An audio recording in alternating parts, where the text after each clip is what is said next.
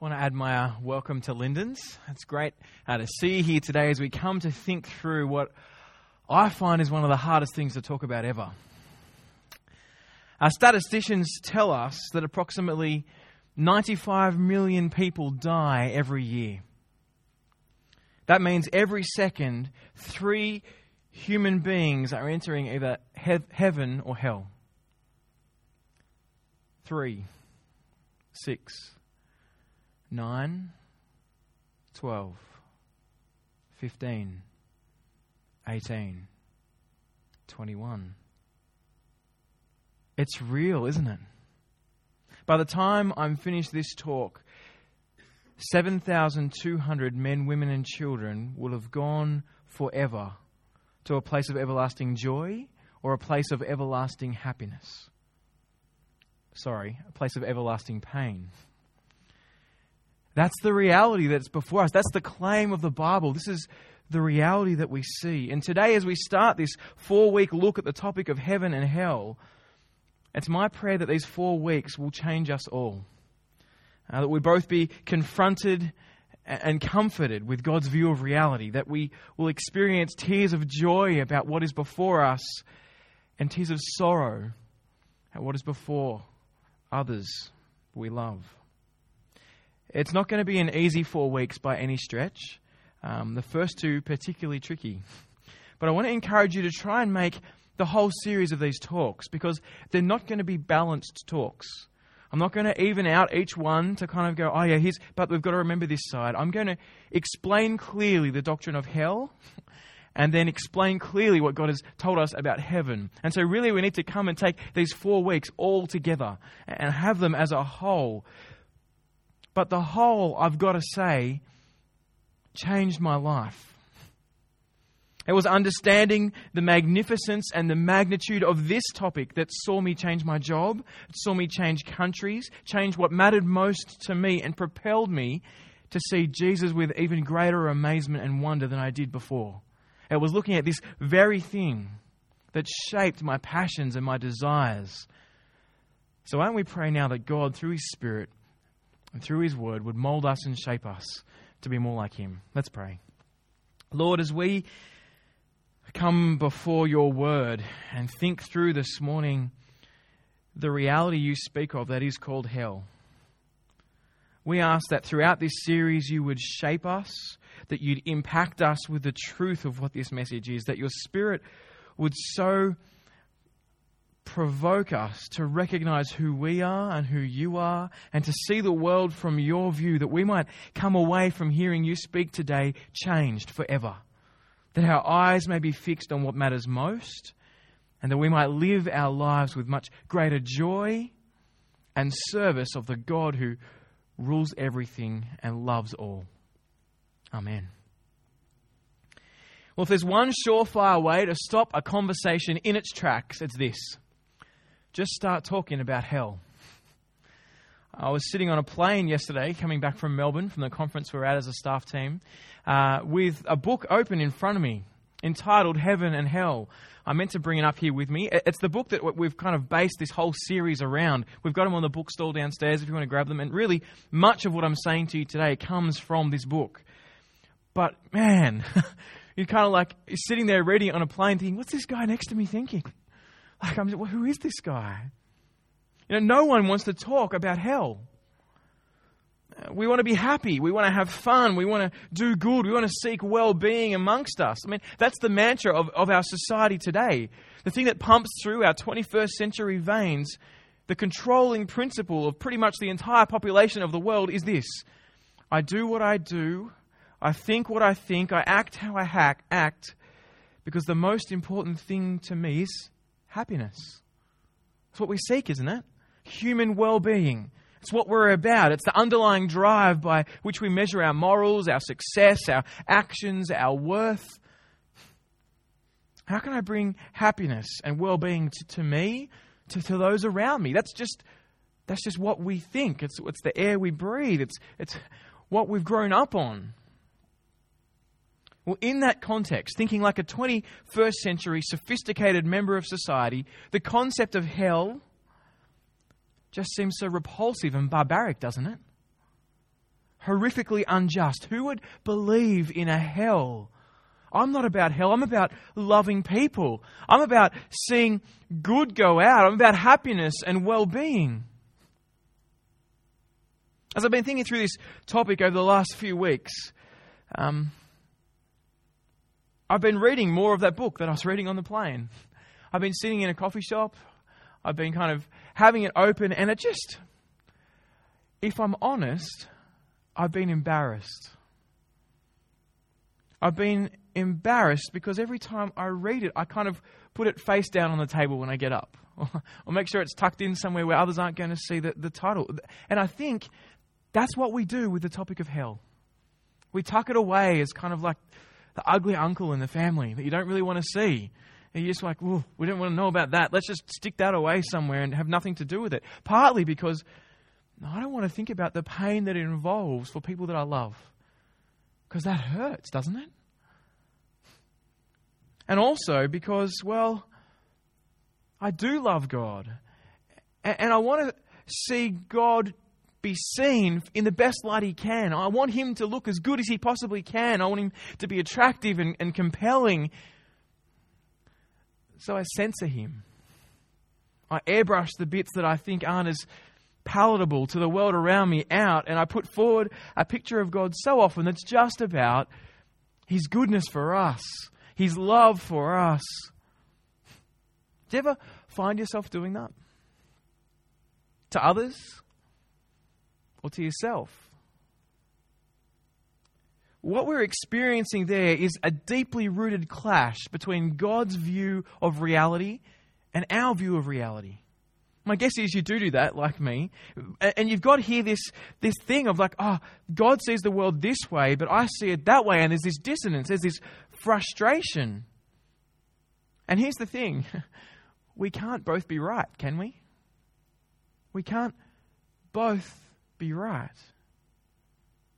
Whenever you find yourself disagreeing with the Bible, naturally opposed to some action or command of God, I think it's actually an exciting time. It's a time that God is saying, you know what? You haven't got all your values and your principles lined up with me. You're viewing the world, the way you're seeing things is wrong. Come and let me show you the right way to view it. Come out of the position that you're in and see this from my view, from my angle, that you might see things rightly. You might see things the way I made them. It's an exciting time. But it means we often need to change, and we often need to do deep work. And we're going to be doing that today. Some deep work in working through how we understand ourselves and how we understand God, because I think there are things that we don't grasp. We don't speak on the topic of hell because we don't understand its importance. So let me give you 4 reasons why hell is important. 4 reasons. There'll be a bit of our time together. But number 1, death is not a spectator sport. It's not a spectator sport. Everyone will be intimately involved with death. We can't just sit back and watch the game play on and think, I'm going to switch it off now. We actually will face it, whether it's losing friends or family or spouses that we love and ourselves. Every single person in this room must deal with death. You might think that some biblical doctrines, they're kind of secondary, they don't apply to us that much. Instructions to employers, maybe you're not an employer.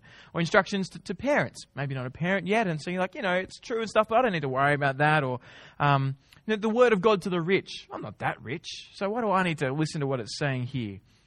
Well, I want to say that would be a mistake anyway. Like 2 Timothy 3 says all Scripture is breathed out by God. It's useful for teaching, rebuking, correcting, and training, so we might be thoroughly equipped for every good work.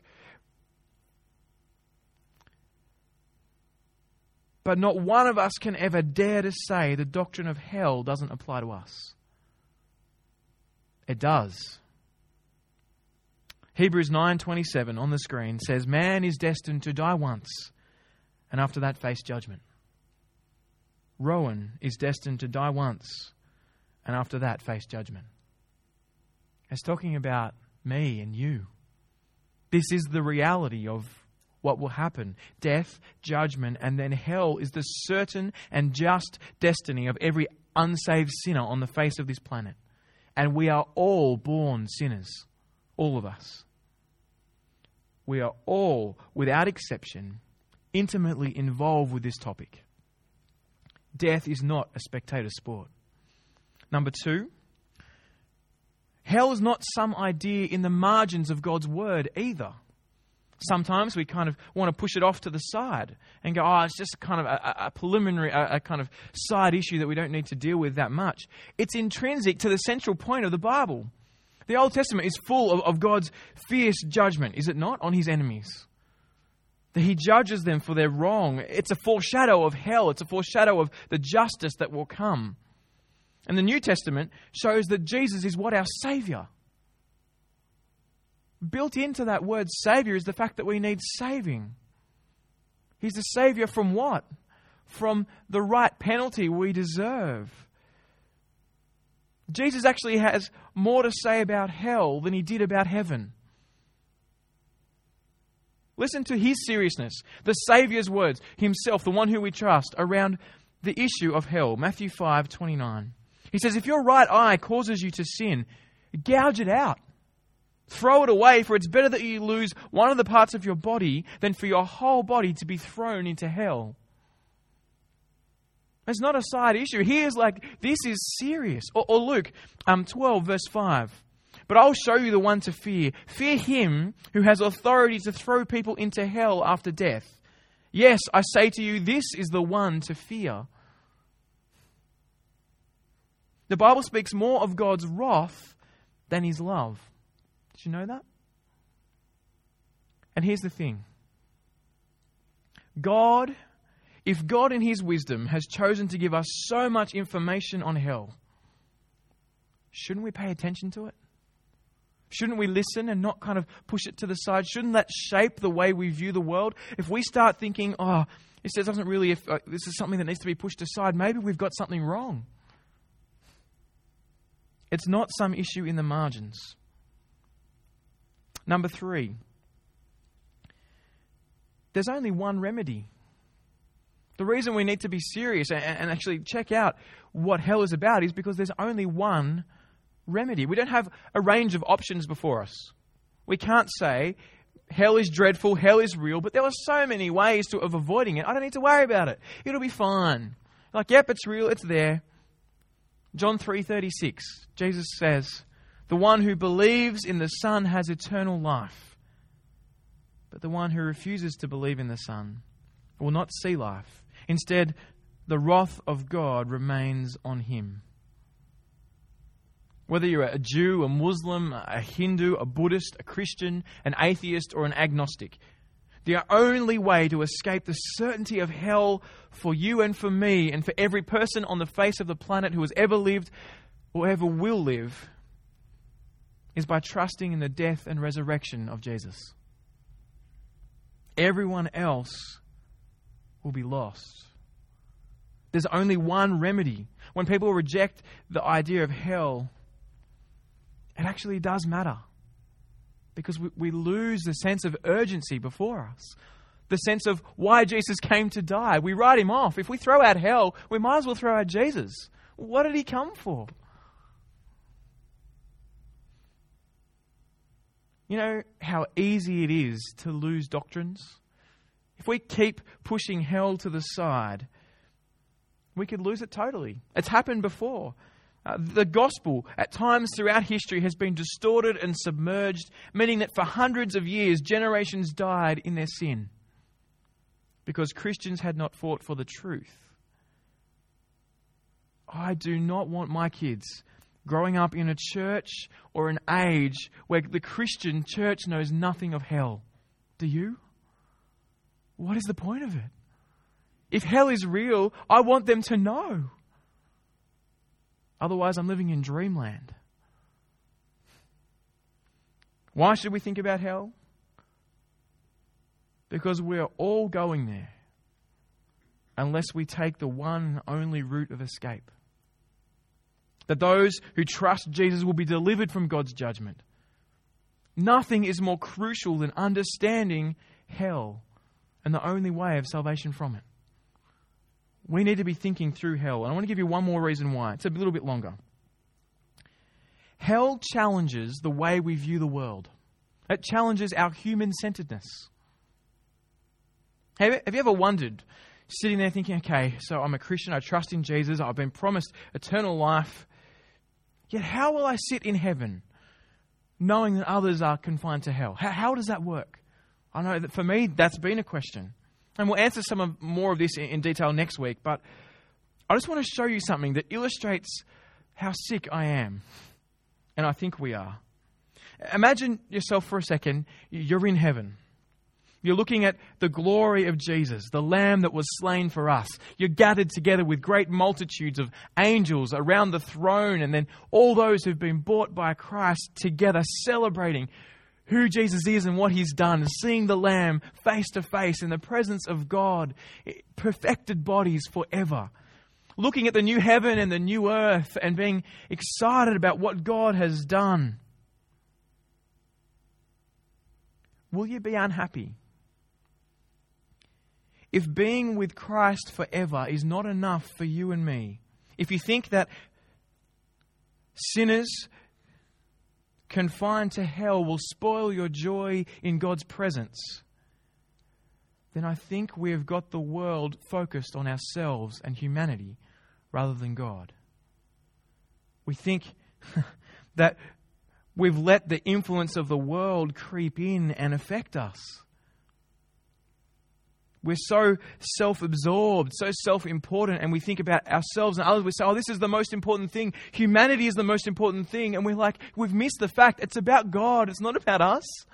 It's about Jesus who died. Stop thinking about me and think about Him.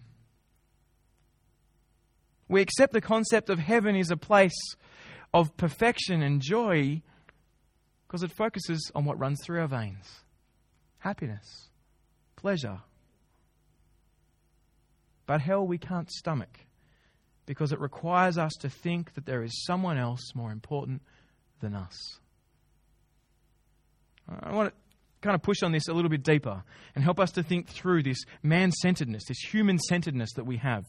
Just think about the way we're made, right? And the Ten Commandments. So people generally seem to agree across the world that murder is wrong. Thou shalt not kill. Like, yes, we get that. That stealing is wrong. Yes, that's awful. We've got this deep-seated moral value of utter horrificness of the wrongs that go on, like murder and rape and stealing. They're just awful. They repulse us, and we're like, if someone does those things, they should be punished, right? We have this deep sense of punishment and justice that must happen. But the commands that have no impact on our human welfare seem to have no impact on our consciences. Breaking the first commandment, you shall have no other gods but me. Do you get angry about that? Are you repulsed? Are you horrified when God does not get the glory He deserves? We do it and no one bats an eyelid. When people don't love God, we're like, yeah, that's kind of normal. When we love God in a half-hearted way or an apathetic way, it just seems to be the expected norm. You're like, yeah, it's hard, isn't it? Do you see the difference? We're so caught up in ourselves and our own service of ourselves that we don't see the offensiveness of the first commandment, of what we're actually doing to God. Friends, hell smashes this man-centered pretentiousness, this facade, this smokescreen that we put up. It smashes it to pieces and says, hell tells us that there is an awesome and holy God in whose eyes we are unspeakably and inexcusably guilty. Hell shows that sin is so horrific, so serious, that not only in its effect to others, but in its effect to God, that it must be punished with an eternity of suffering. Yes, murder is wrong, and it's right to be angered at it. Yes, rape and stealing and all these things are awful. But we need to lift this and go, our rebellion against God is even more awful than that. We need to be as repulsed to see how offensive this is to God. Because sin is first and foremost about Him. Sin is first and foremost against God. Dawn read for us the confession in Psalm 51 of David. I don't know if you know the story, but David is king of Israel. He's the king who was after God's own heart. He'd led Israel well. He'd been doing exactly what God wanted him to do. But one day he's on the roof and he sees Bathsheba across the other side, bathing in a bath. He sleeps with her. She's married to someone else, Uriah. She gets pregnant. Uriah is battling, who for? King David on the battlefront. She gets pregnant. David's like, what am I going to do? So he gets Uriah put to the front line. So Uriah's killed to cover up his own sin. That's repulsive. This guy has stolen someone else's wife. He's probably treated her in a way that isn't appropriate at all. I mean, who's going to say no to the king? And then he's gone and got the husband killed, just so no one knows about his repulsiveness. That's the context. And what does he say? What does he say when he's realized, when he's confronted by Nathan about what's gone on? Verse 3 of Psalm 51.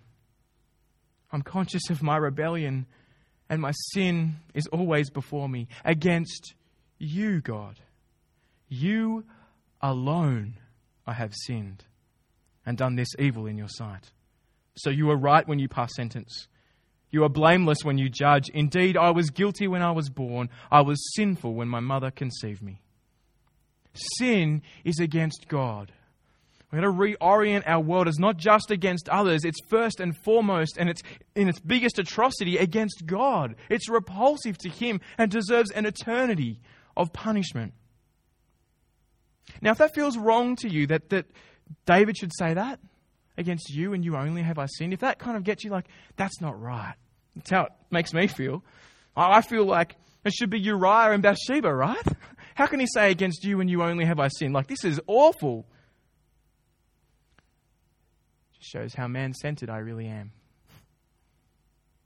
How much I think about me and human race rather than the God who upholds and sustains everything. It shows that I totally miss what's going on here that hell corrects this view of. Now, I want to be clear. I don't for 1 second want to minimize the wrong he's done against Uriah and Bathsheba. It's wrong. He has wronged them. I don't want to say, oh, that's little compared to this. Like, don't want to bring that down in any way, but I want to say sin is first and foremost against God. Because Bathsheba was his child. Uriah, his son. The world that God made is in rebellion against him.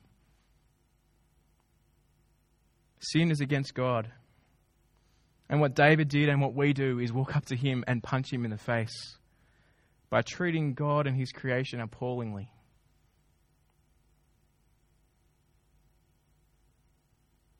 Hell corrects our view of what matters. Hell corrects our view of where the greatest wrong is. Think about it.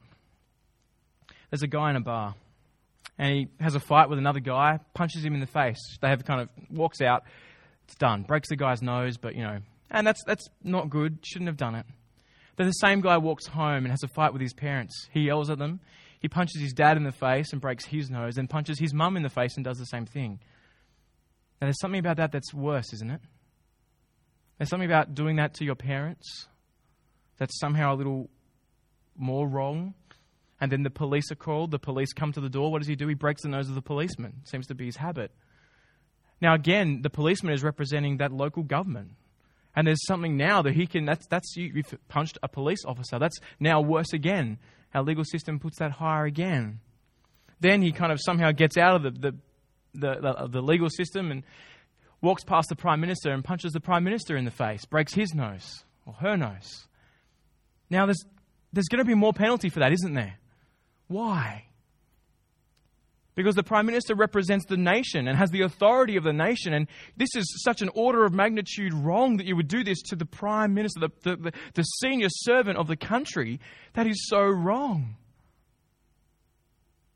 And then he punches Obama in the face. Breaks his nose. How do you reckon that's going to go? That's not going to end well.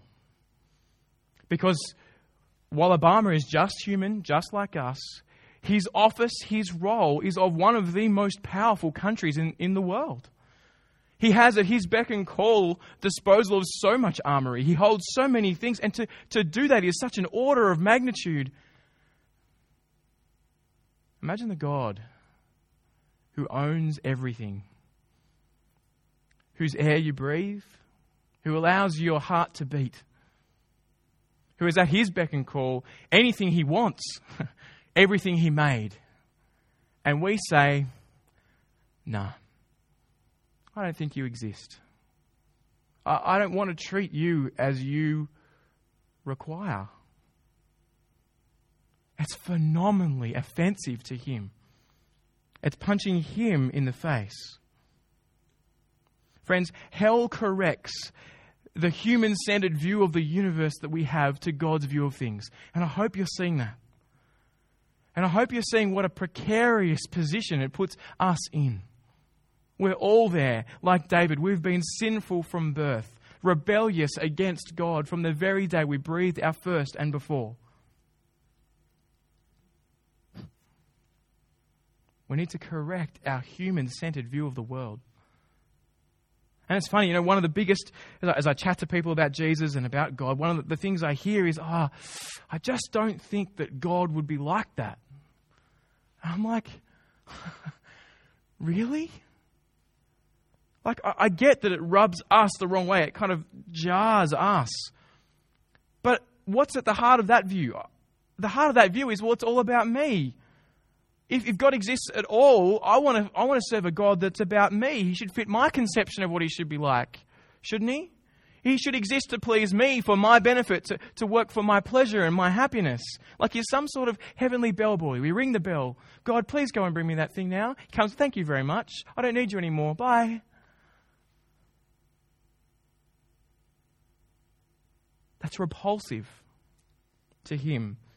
It should horrify us as much as serial rape does. But it doesn't. Because through my veins pumps me. Man-centeredness. Can you imagine? I liken it to this. Imagine standing there one morning as the sun rises and yelling with all your voice, "Sun, go back down.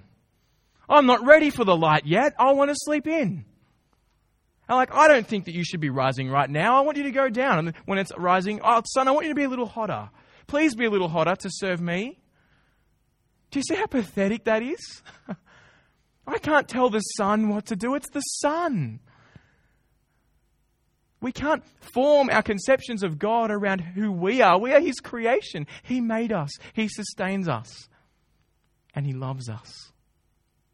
And when we rebel against him, when we hurt his creation and his people in a way that he hasn't given us authority to, it's phenomenally offensive and deserves hell forever.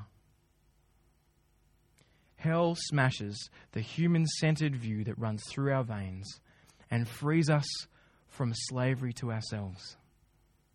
Frees us from this slavery to serve me, to make everything about me and what I want. And puts at the center the true and living God who is great and good and just, who made the world rightly to serve him in the right way and who upholds justice.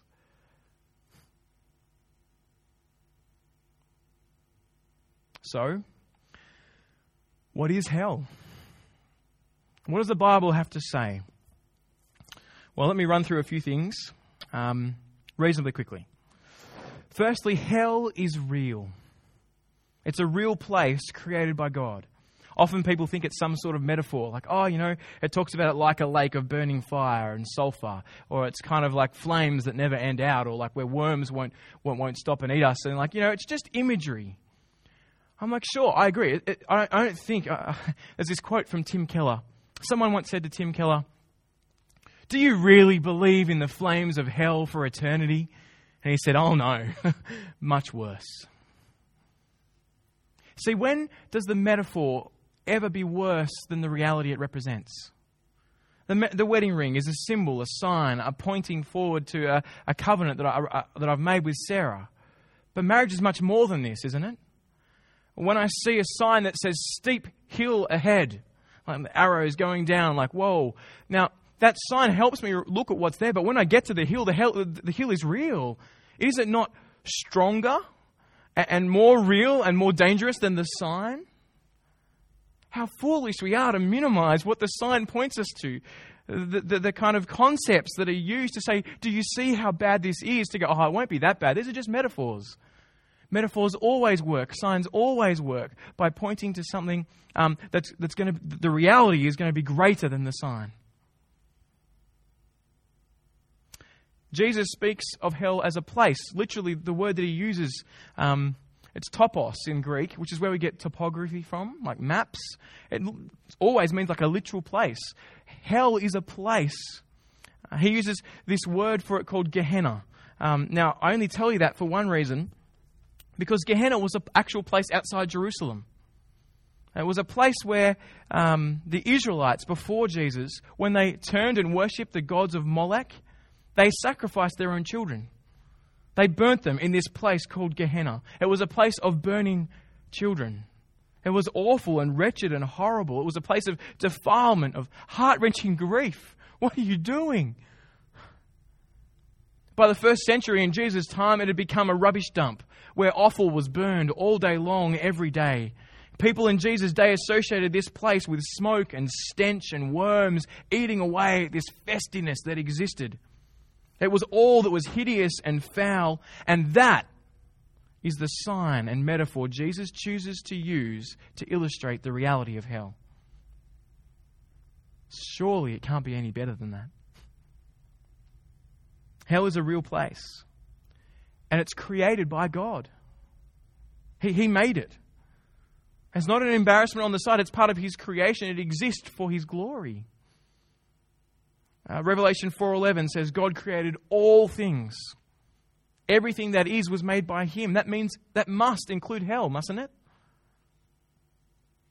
In Matthew 25:41, Jesus says this, and what I want you to watch for is the very end.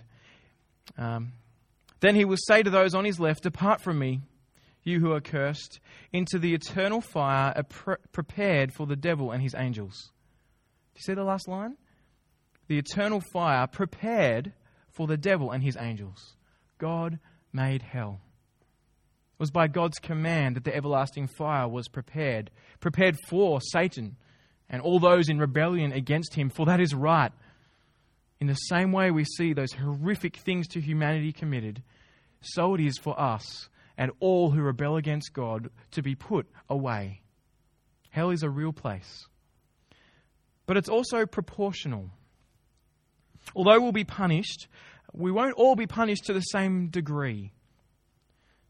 So Luke 12, Jesus says the servant who knew his master's will but did not do it will be beaten with many stripes, but the one who didn't know the will of his master and still did the same thing will be beaten with few. There seems to be a discrepancy based on the knowledge of how much we know. But this isn't our get-out-of-jail-free card. It's like, awesome, I'll be in first-class hell. It doesn't work that way. The picture is it will be worse for those. It's not a picture of, oh, it's not that bad. It's a picture of making it worse and worse and worse. Matthew 11:21-24 says, "It will be more tolerable for the land of Sodom on the day of judgment than for you." Who's he talking about?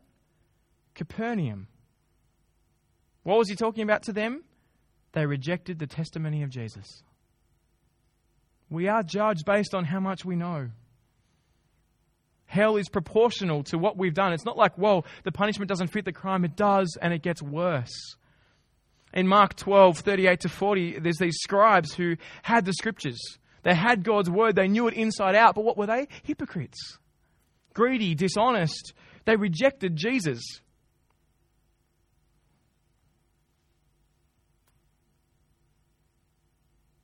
How will it be for those who brought up in a Christian home or exposed to the Christian message who remain opposed and uncommitted to Jesus?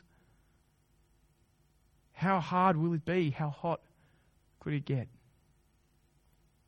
Donnelly, who writes that book on heaven and hell, let me quote him. "The deepest pits of hell may well be reserved not for the notoriously wicked, but for those who from childhood were familiar with the message of salvation, yet never embraced it themselves." we're judged on what we know. Now, we're not told how the punishment will be graded. However, it will be just and fair. And nowhere does it give us the space to go, oh, it won't be that bad. I want to look for a moment on the issue of justice and fairness. Because I think that's often where we come to when we come to how is this just and why is that? And I want to think through again part of our presuppositions that's in us. See, I think we as a society struggle with the idea of justice. We struggle with punishment. Do we really want to punish someone for the wrong they do? Like, well, I don't want to hurt them, but I want them to be kept safe from hurting others, because hurting others our well-being is the greatest good. But we kind of find punishment more and more distasteful. The smacking laws. We're like, oh, we don't want to smack. I'm not going to make any comment pro or against that. That's why we need Super Nanny. You guys have seen Super Nanny? Or the UK TV show? If you haven't, UK TV show about this woman who's Super Nanny. She comes into the family, and the family kind of haven't been able to discipline their children. Their children are crazy, hanging off the rafters. She comes in, she lays down the law, she says, this is how you do it, snaps everyone around, keeps them, holds them to what they say, disciplines. And the kids are like angels again, like, whoa, things kind of happen. You've got to follow through, right?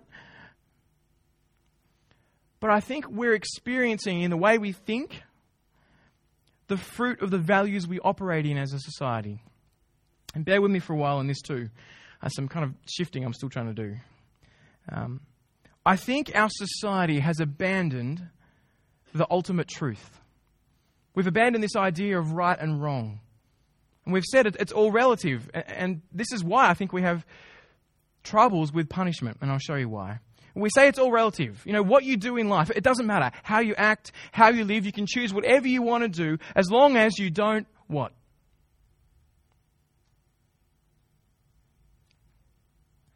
As long as you don't, big voice, hurt others. It's what we say, right? You can do whatever you want. The greatest good is not what's right and wrong as long as you don't hurt others. There it is. Human-centeredness again. And that's the issue. Punishment hurts others. Now we're at like this point. Well, what do I do? I see there's something right about punishment, but my very veins pump this human-centered idea that I don't want to hurt others. How do we do this? There's a problem in our worldview, isn't there? I mean, punishment is always supposed to hurt or to cause pain. I think about when I was a kid and I got in trouble often, and Mum would send me to my room, right? That was the punishment. You can't be out here, you can go to your room. And what would I reply? That's all right, all my toys are in my room. See, you can't make me feel pain. You can't hurt me. I'm trying to undo that. Now, as an aside, I reckon that's where the English got it wrong with the Australians. Because they sent all their prisoners to Australia. That's no punishment. That's brilliant. It's like a beaches, like a sun. Like, they weren't thinking, yeah, let's send them all to Australia. We're like, woo, this is great. It's like being in my bedroom with an Xbox. Like, this is excellent. No, but if you're not going to smack your children, then you've got to come up with something that causes some sort of hurt to them, some sort of pain. I'm not saying in a sadistic way, but that's what the point is. It's to show you that this is wrong.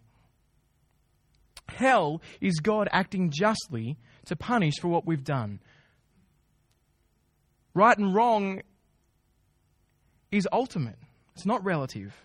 And punishment must come because of that. When you hear the horrors that occur, you get angry. You want justice to be done, don't you? It must be done. There's a rightness to justice and punishment. The whole worldview of no pain is just not livable. You can't do it. Hurt and justice go hand in hand to stop wrongdoing. We've got to get past our kind of conflicted and man-centered feelings on these issues and see how it doesn't stand up and have a look at how what God offers does. Miroslav Volf is a Christian writer that you probably won't know because he's just got a massively long, awesome name. But he lived through and was involved in the Balkan Wars in the early 1900s, 1912, kind of grotesque wars that went on, awful, about 122,000 people killed. He was involved in them. And this is his quote, and it'll be on the screen. He says, "The practice of non-violence requires a belief in divine vengeance.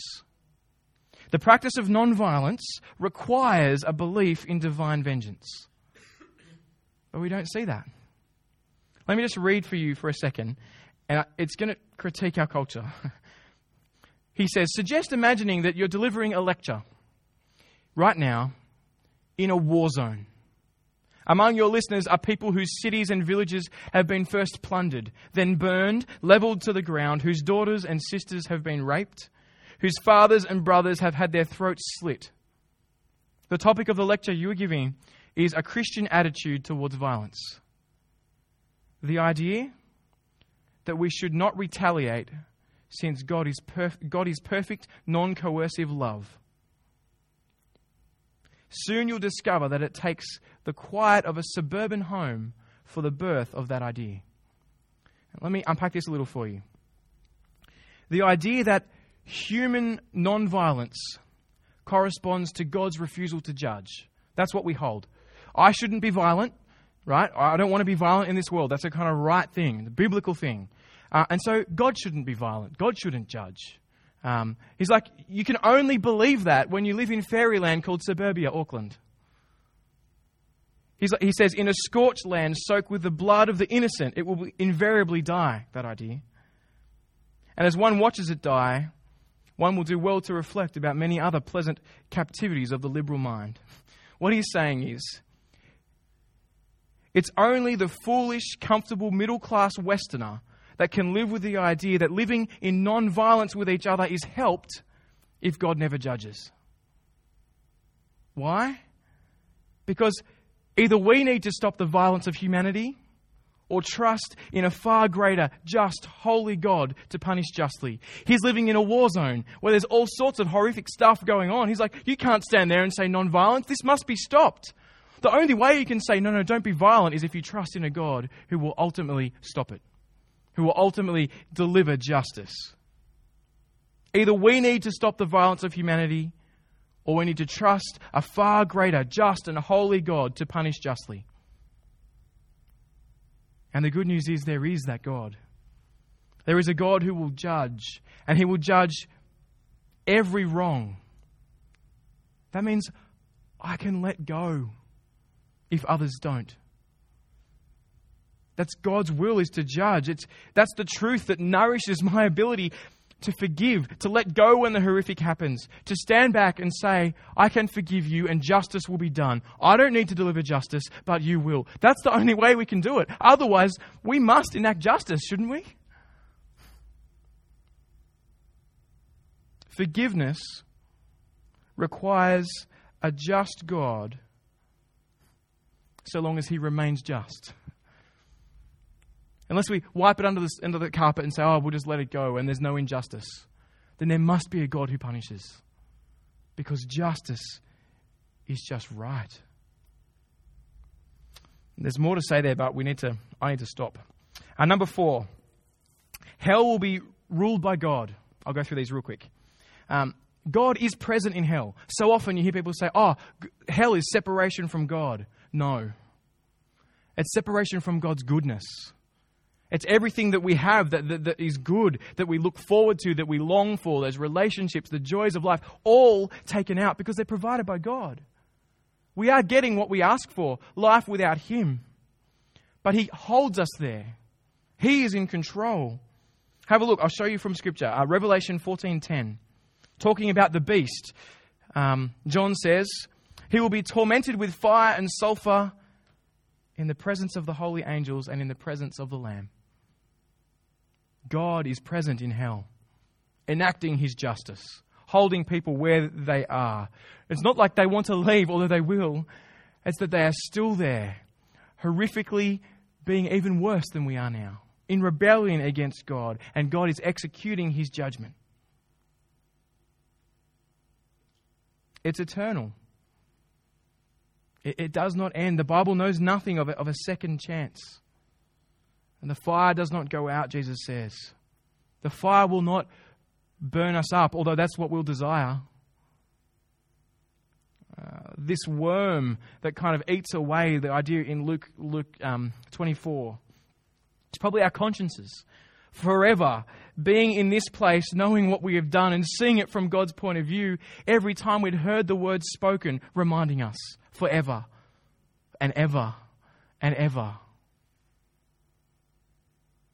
Weeping and gnashing of teeth, uncontrollable sorrow. I'm not trying to scare you. Thinking that Jesus and God is just trying to come and shock you into trusting in Him is like saying to the doctor when he gives you the cancer prognosis, "Oh, you're just trying to scare me to go and eat better." No, this is the reality of where you're at. I'll be all right. I'm not that bad. No, this is the reality of what's going on. God isn't trying to scare us. He's showing you reality. The thing is, reality is scary. Imagine a world without anesthetics and analgesics, no pain relief ever. How quickly we run to paracetamol that will never quench, no relief, no end. Sorrow, weeping, worms, flame. It's hard to imagine anything worse, isn't it? But there is. The fact that God is there enacting His judgment. We ridicule the idea of hell. We see it as melodramatic, as over the top. But on the final day, all will change their tune. No longer will there be laughing at flames, but longing for them to consume. If only the punishment was burning oil and that was all it was.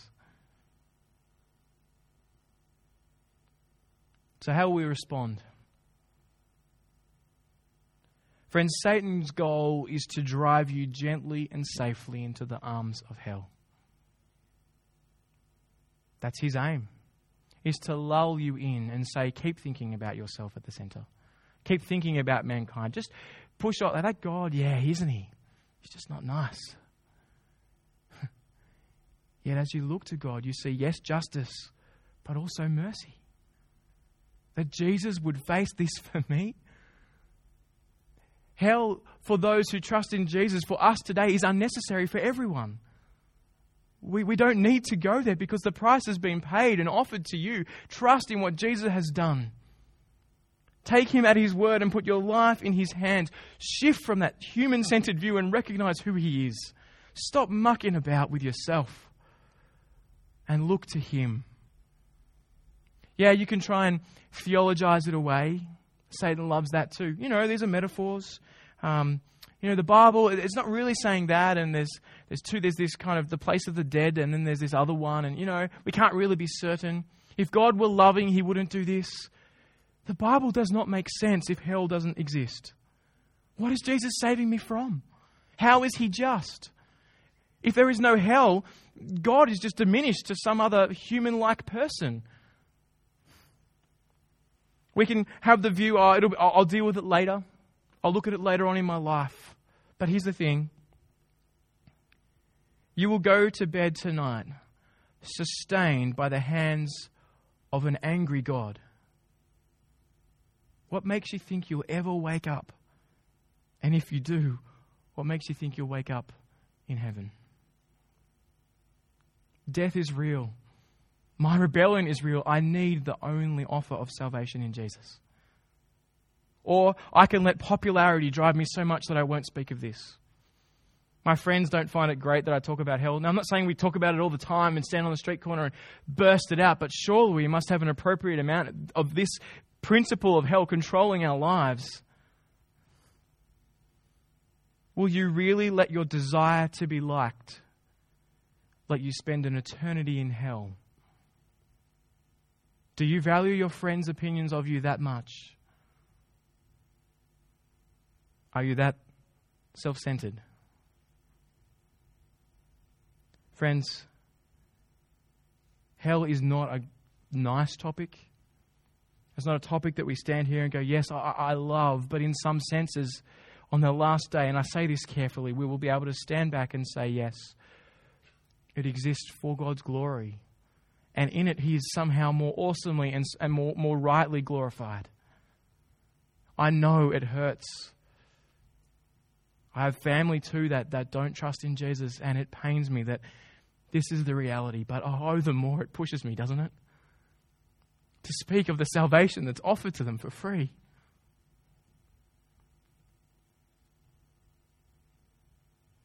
As you hear these words today, Jesus is calling you to himself. Trust me. I've done it for you. I've faced death in your place. I went to hell on the cross. I faced that for you. Do you see how utterly repulsive it is to say, no thanks? Let's pray. Father God,